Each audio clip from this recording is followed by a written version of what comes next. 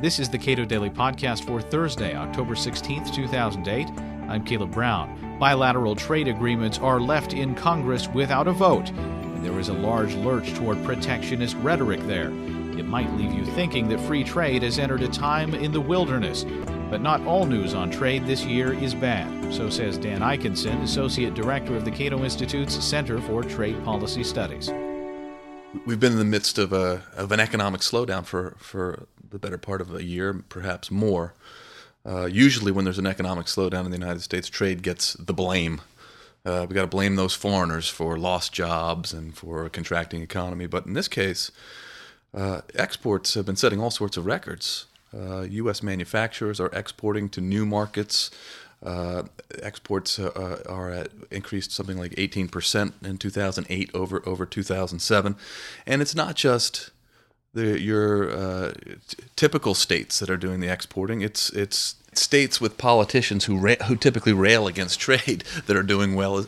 Also, North Dakota set records with respect to exports to Canada.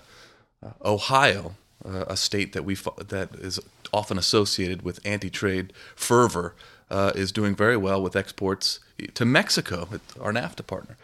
Even Michigan, other manufacturing states are doing particularly well. That reflects the fact that the U.S. economy has been slowing, whereas the world economy has been growing. But I don't think that that's necessarily going to be the case going forward for the next year or two. At least that's what the economic projections are. How does the weak U.S. dollar play into this?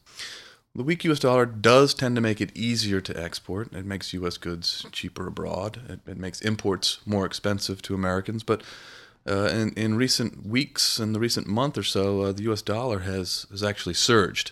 So that is another factor that could slow down export growth. There are a variety of explanations for why the dollar has surged, one of which is that we are perhaps further ahead of other countries in coming to terms with the alleged crisis in financial markets. Other countries are sort of lagging behind, so there's a bit of a flight to safety to the U.S. dollar. But I worry about putting too much emphasis on exports. Because it tends to diminish the value of imports. Americans already seem to have this view that exports are good and imports are bad, but U.S. producers account for the majority of U.S. imports. Manufacturers rely on imported components and raw materials and capital equipment to make their final products. So if the dollar is weak, import prices rise, the cost of production rises, and it makes it more difficult for U.S. producers to compete in global markets, and it makes products more expensive to Americans. So we should not view the exports as the antithesis of imports, and vice versa. Imports are good for producers. They're good for consumers. They help extend family budgets. They keep prices in check. They give us more choices. So there is a tendency within politics, at least, to look at trade through this very simplistic view. Exports good, imports bad. But we just need to expand both.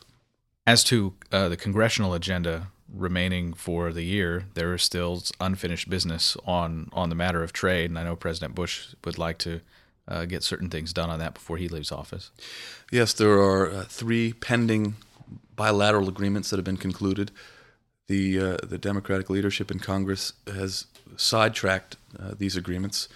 There was some speculation that in a lame duck session, the agreement with Colombia or South Korea or Panama or all 3 would be considered, but that's fairly unlikely given other events that have come to the fore in recent weeks and months.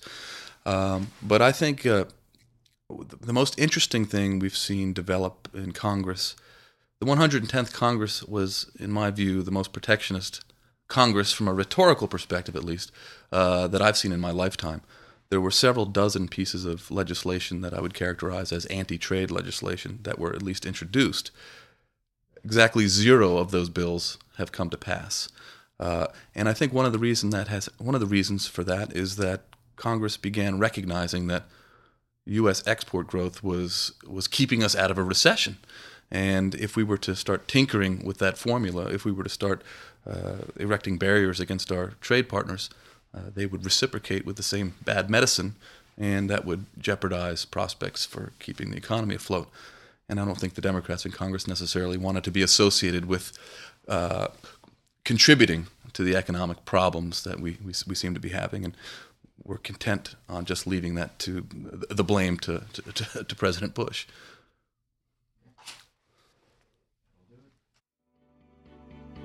Dan Ikenson is Associate Director of the Cato Institute's Center for Trade Policy Studies. His most recent analysis, While Doha Sleeps, is available at cato.org.